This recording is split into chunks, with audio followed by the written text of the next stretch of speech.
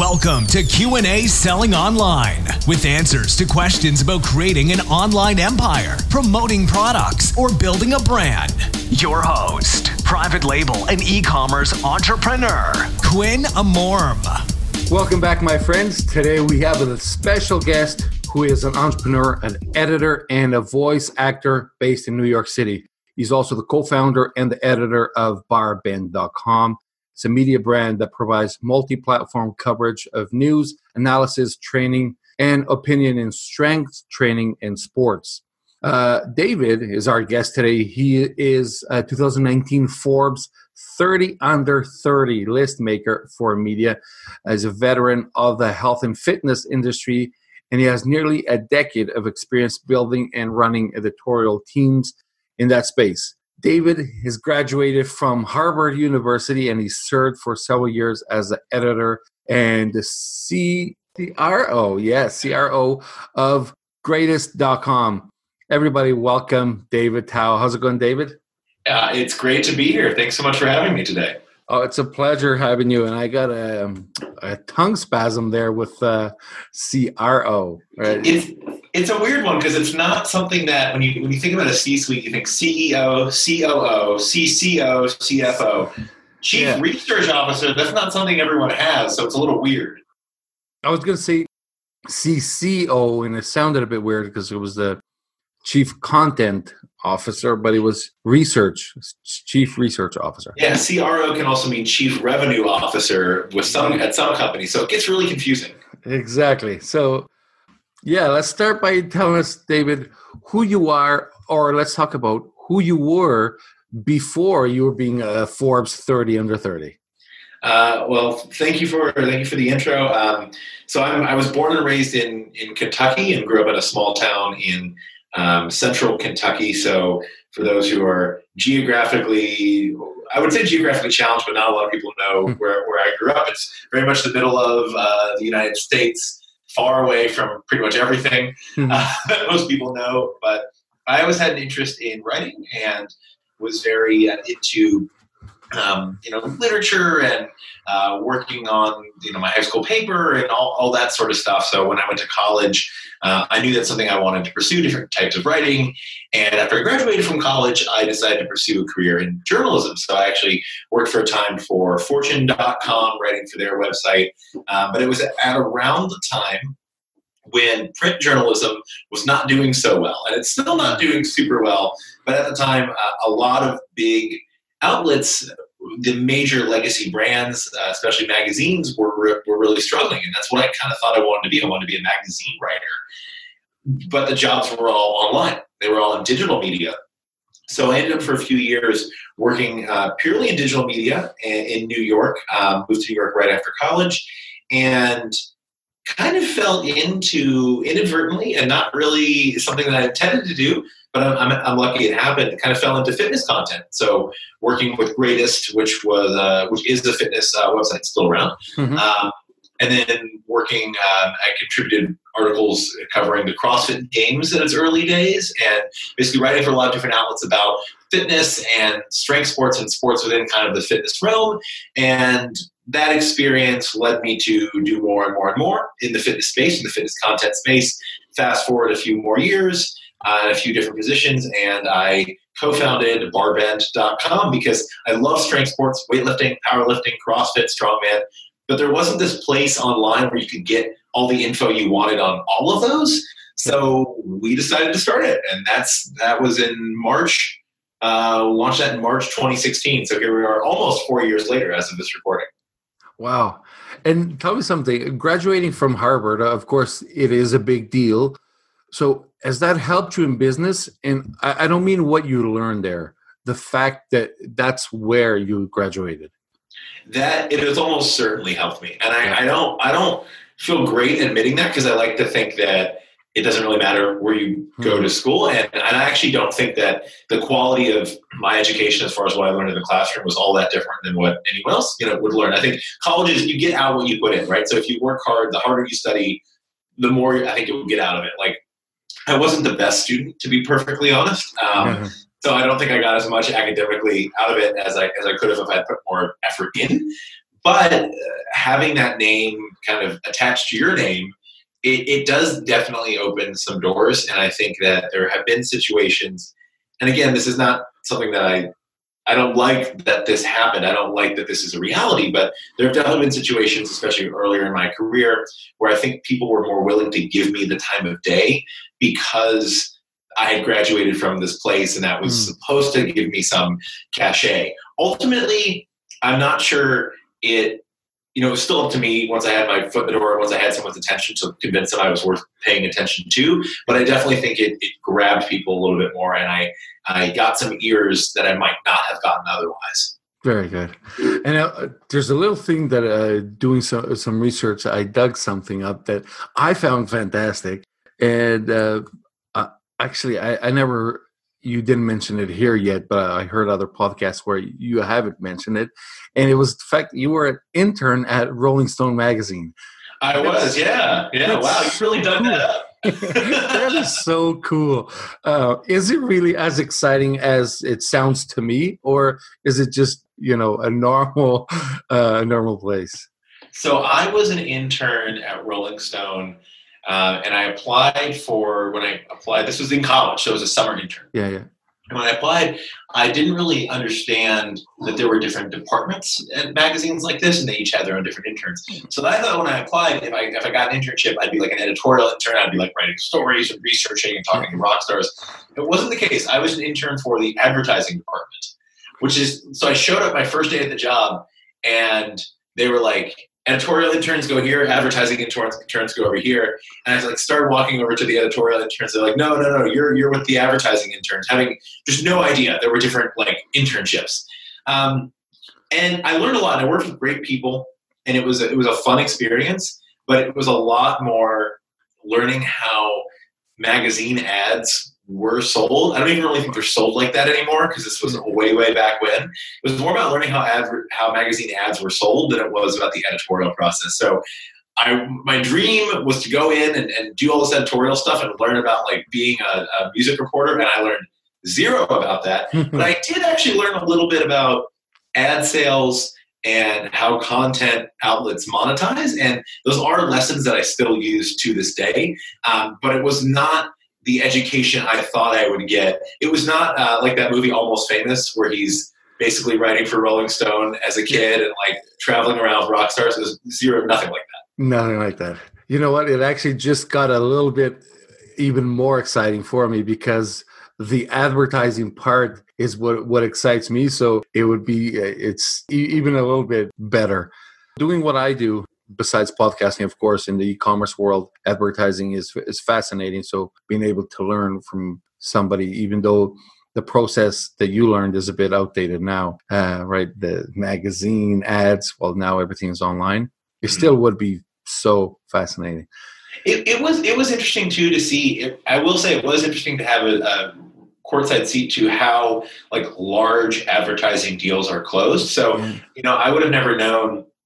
And certainly it's a bit different today, but it was very interesting how I'm trying to think of a big company, say General Electric or Sony or something. Yeah. If they're advertising in a publication, how do those deals close? And those are really big deals, and oftentimes they're for hundreds of thousands or millions of dollars. And there's a lot that goes into that. It's very complicated. So I think I learned more than I anticipated, even though the first day on the job was a bit of a disappointment. Yes. And then you founded Barbend, and why did you pick that name? That was kind of random, and it was random because I pitched this idea to my co-founders, and we knew we wanted to go into business together, and we had this idea for this Strength Sports website. Of course, you need a good name, right? It's something that people remember. And I was like, okay, I'm going to basically lock myself in my apartment one weekend and try and come up with 100 different names. That was my goal, so come up with 100 different names, and we can narrow it down from there. And I think Barbend was the fourth name I thought of. And I was like, that's pretty good. I'm sure the website isn't available. I'm sure it's taken. Let me move on. And then I got to I came up with a few more ideas, and I had maybe 7 on the board. And I was like, wait a minute, let me just see if Barbend is available. Let me see who has it. And I just did a quick GoDaddy search for it. Yeah. and it was available. And it was available the URL for like $4. And I was like, that's it. That's it. So that's how the name came about. Wow. That's how I do a lot of my name searches as well. I think about them, write them down, and then the only difference is right now I don't use GoDaddy anymore. I would go to Namecheap or Google Domains, type it in, and if it's not available, I kind of move to the next one. But yeah, good to know. So now when it comes to the online news, because that's the space that you're in, it seems to be old news media is, of course, dying, but I don't know. A lot of people say that about everything, email marketing, news, everything is right. But what I know is still growing is the BuzzFeed news type, right? People seem to love that. Are you doing a little bit of that in Barbend as well? Well, I think BuzzFeed News they've gone in a few different directions. I mean, they have, BuzzFeed's kind of known for their clickbaity, listicle headlines, obviously. But, BuzzFeed also does a lot of in-depth reporting. They do a lot of investigative reporting today. I'd say that Barbend, when it comes to news, the majority of the news we produce, and I don't want to get into specific percentages, but the majority of the news we produce is, what you would call important that day. So it's an event result, it's a world record, it's someone withdrew from a competition, things relevant to like the day-to-day in the strength sports we cover. Some of the news we cover is a little bit more evergreen. It's still news, but it's kind of digging into the why things are changing, and it's less like day-to-day relevant, more just trends.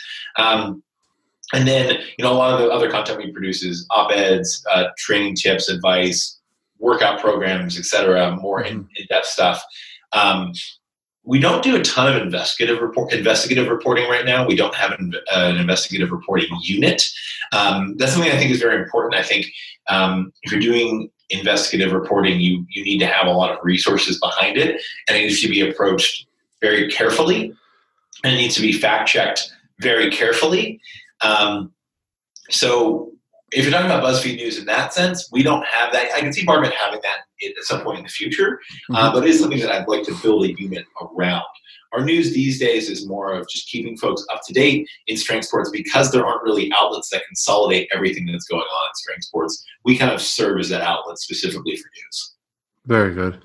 And is it easy nowadays building an audience to anything? I was going to say to a site like yours, but to anything. Is it easy building an audience? What do you have to do to get, a loyal audience, somebody that's going to come back again and again? That's the golden question, right? I was gonna say that's a great question. That's always a cop out because that's just someone stalling for time. But ultimately, our biggest challenge is building a loyal audience where one doesn't necessarily exist, right? Can we be the best outlet for strength sports to where everyone who wants information about strength sports, be it news, training tips, etc., can we be like the place they start? The answer is we're getting there, and we are that for some people, certainly, but we're not that for everyone, for that full audience yet. I want to be that for that full audience, but we're not there yet. We spend a lot of time thinking of a lot of different ways to increase our appeal across platforms. And that's a big reason we're going multi-platform. So we're investing in video, podcasts, things like that, not just our written content, because different people spend different amounts of time on their platforms. You and I might spend a lot of time in the podcasting realm, but a lot of people are spending their time on YouTube, and they're building their loyalties on YouTube, and they're finding the content creators they love on that platform. Barbend, while we started off as almost purely written, we can't do that anymore. We have to go cross-platform. So to build that engaged audience, it's almost like we have to build separate engaged audiences on each of these platforms. Got it. And then do you try to redirect those audiences to your main website, I guess, for your training, for your exercises? Because that's going to be something even harder, is getting somebody out of YouTube, for example, and come to your site. Yeah, we definitely want to give people the option. Obviously, barbend.com is the home for everything we make. But at the same time, it's a balance, right? And it's something that constantly, there are certain pieces of content on YouTube where it's like, hey, we really want you to go check out a more in-depth explanation of this on barbend.com. Here's the link. But there's also some content on YouTube where it's like, well, if they're watching this and they're enjoying this, they're probably going to enjoy this other video we've produced. So we should direct them to that video. And maybe they stay on YouTube, but maybe they're staying on our channel and they're looking at other videos we've made on our channel. It is a balance. I wouldn't say we've cracked the code perfectly as to what that is, but there are certainly pockets of content where we want to direct people to the website, pockets of content where we want to direct people to the podcast or from the podcast. And there's also video content where the most relevant thing I think we can do is show people more video content we've produced. Gotcha. And let's talk about one of your failures once here at Barbend. You tried to monetize with something other than ads, and you tried to build in a e-commerce side of things. Can you talk about that? Yeah, so I will say right off the bat, the products we made, I thought, were very good. So we decided to sell things like branded foam rollers, weightlifting, really cool weightlifting straps, knee sleeves, and belts, actually, weightlifting belts, really high quality, American-made leather weightlifting belts that were like handmade to order. And the products were good. I still use these products. I bought some myself. And we sold some. And like it wasn't like it was a complete failure. It was revenue. It was a revenue driver. But the problem, and that we didn't think about, was that it wasn't what we were the best at the time. And it took so much energy from our team to do all this, to take care of making sure the products were good, making sure orders were fulfilled. We, found some partners to help with that, but we still were doing a lot of work behind it, right? Updating the product photos whenever there was a change to how something was manufactured. We wanted to try and do it the right way, but it just took a lot of our time. It took a lot of my time, my business partner's time, our team's time as our team grew. And we realized that while it was a revenue driver, it was taking energy away because we were a very small team at the time. We're still a small team, bigger now. It was taking energy away from what we were really good at, and the rest of the site was suffering. So we had to just stop it. So shop.barbend.com, we paused. I'd like to bring it back someday because I was really proud of a lot of the stuff we produced. I still hear from people who are like, when are you going to start selling those belts again? When are you going to start selling those lifting straps again? Like, my friend has one and I really want one. They've all lasted, like pretty much everyone I talked to about a belt, like still using that belt 2 years later because they were really high quality. But it just took energy away from where I knew our competitive advantage was, and that was just on the content side. So it was a failure in that, did it produce revenue? Yeah. Did people buy our stuff? Yeah. But it really started strangling other parts of our business where we needed that time. We needed that energy and that focus. So that's something that was I'll call it a conditional failure. And hopefully in the future we can start it back up again, but with a better sense of the actual resources and personnel resources we need to put in to make it work. Yeah, for sure. I could see it as being something big. Anybody that's into fitness, of course, is a big consumer of supplements and even workout and proteins and stuff like that. So I could see how maybe even private label option would be, I don't know, maybe something to consider in the future. Right? Yeah, I mean, we obviously had to work with different manufacturers for different products. We didn't buy our own factory for everything that we made, right? Yeah.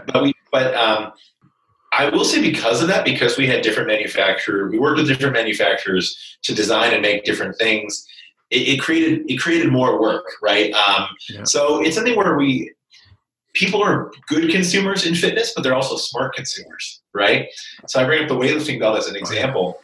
If we had a weightlifting belt that was Barbend branded, it was a bad weightlifting belt, it would not have looked good, and people would have let us know. They would let us know. So for us, it was about finding the right.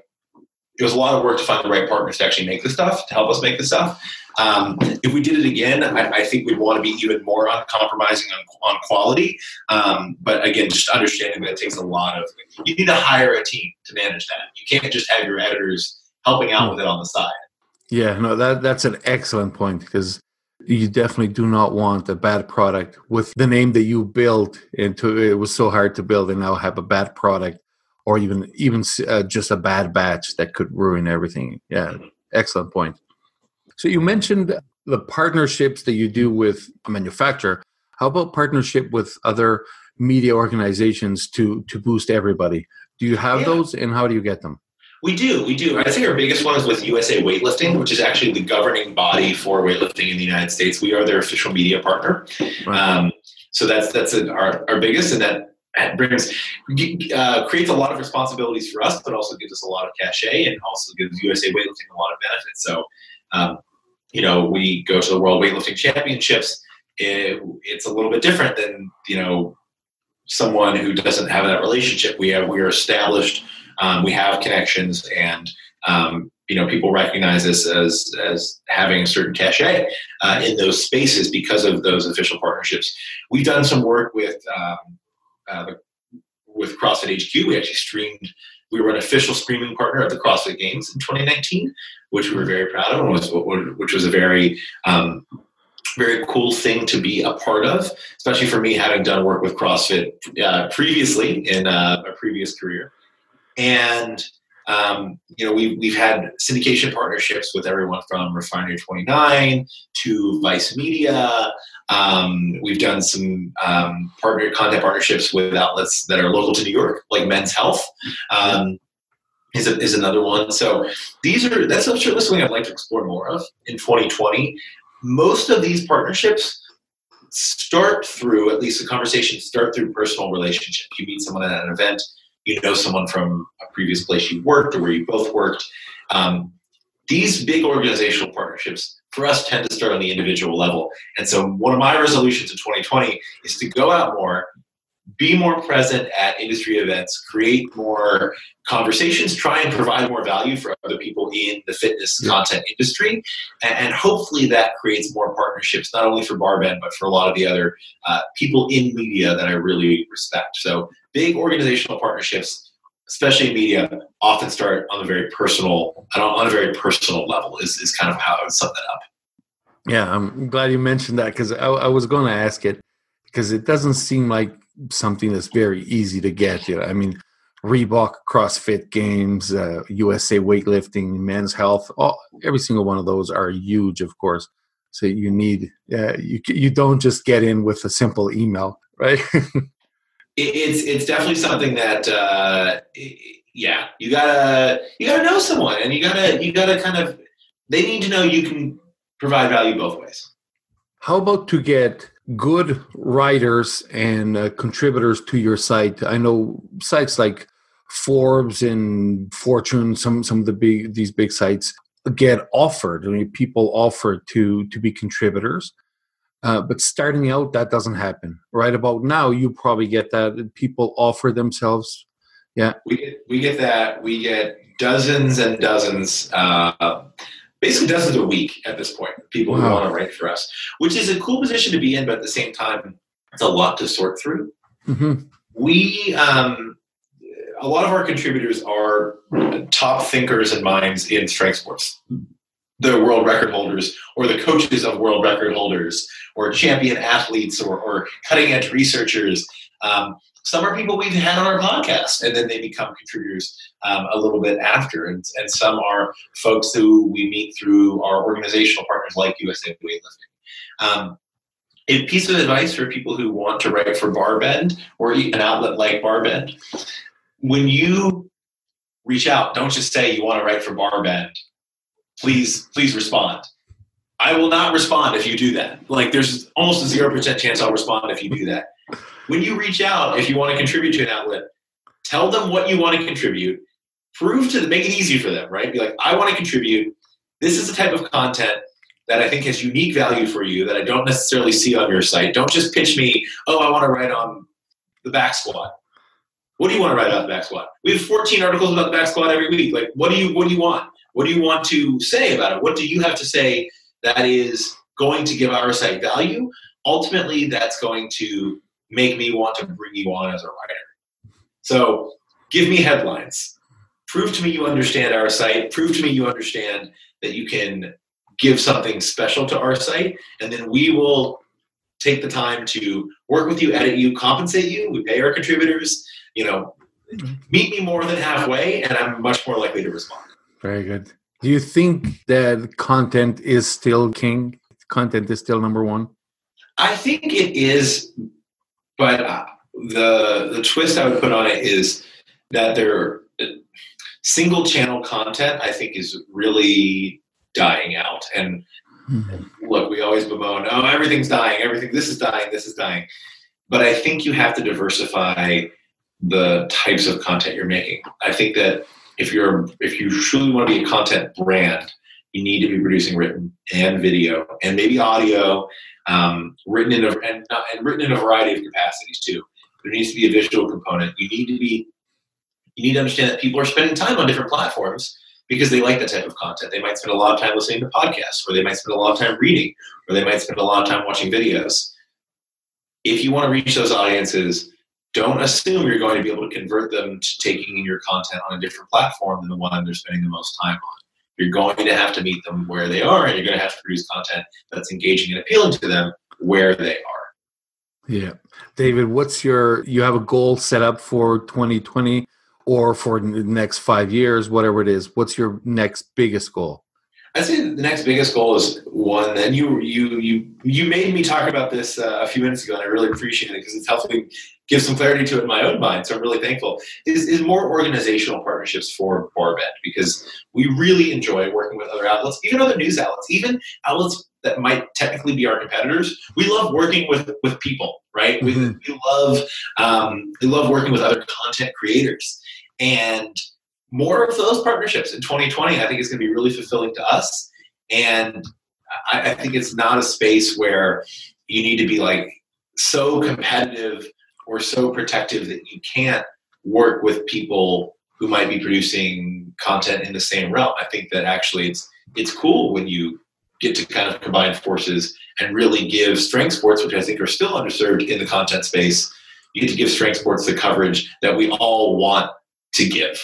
And how would you approach a brand or a company that you're interested in partnering with? Or better yet, how should somebody approach you if they want to do the partnership?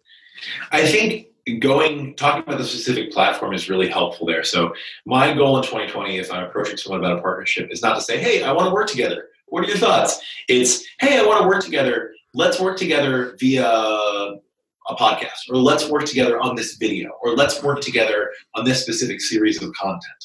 Mm-hmm. So if people are pitching me, what I'd like to see is people reach out and say, hey, let's partner together. I want to do something with you and your newsletter and our newsletter, or I want to get you on our podcast, get on your podcast, and then do this thing, or I want to partner on this video. So be specific on how you want to partner. It's just like if you're reaching out to be a contributing writer, be specific about what you want to write about. You know what I mean? Come with a concrete idea. And even if it's not the best idea, if you approach someone with a concrete one, they'll take you more seriously. And they'll be like, okay, that might not be the right fit, but I like that this person can actually put some shape to what they're thinking. Yeah, awesome. And then if people would want to find you, do they contact you directly? Do they go to Barbend, or what's your pitch? So you can reach out to Barbend on any of our social platforms. We're at Barbend on Instagram, at Barbend News on Twitter and Facebook. Me personally, I'm at D_Tao. It's D_TAO on Twitter, and I'm at David Thomas Tao on Instagram. So feel free to ping me on Twitter. info@barbend.com is a great way to reach some member of our team. Those will get kind of distributed to the right departments depending on what the requests are, regarding editorial or advertising or partnerships. So those are all very valid ways to find us. Very good, David. I have those written down. I'm going to add them to the show notes for all of you listening. You can check them out on the show notes. And David, thank you so much. It was a huge pleasure. And I'm going to add you to my social media because I want to keep in touch. I'll do the same. I really do appreciate the time, and to all the listeners out there, thanks so much for tuning in. This is a podcast where you're going to learn something different every time you listen, and I hope you get something out of this recording too. Awesome. Thank you, David.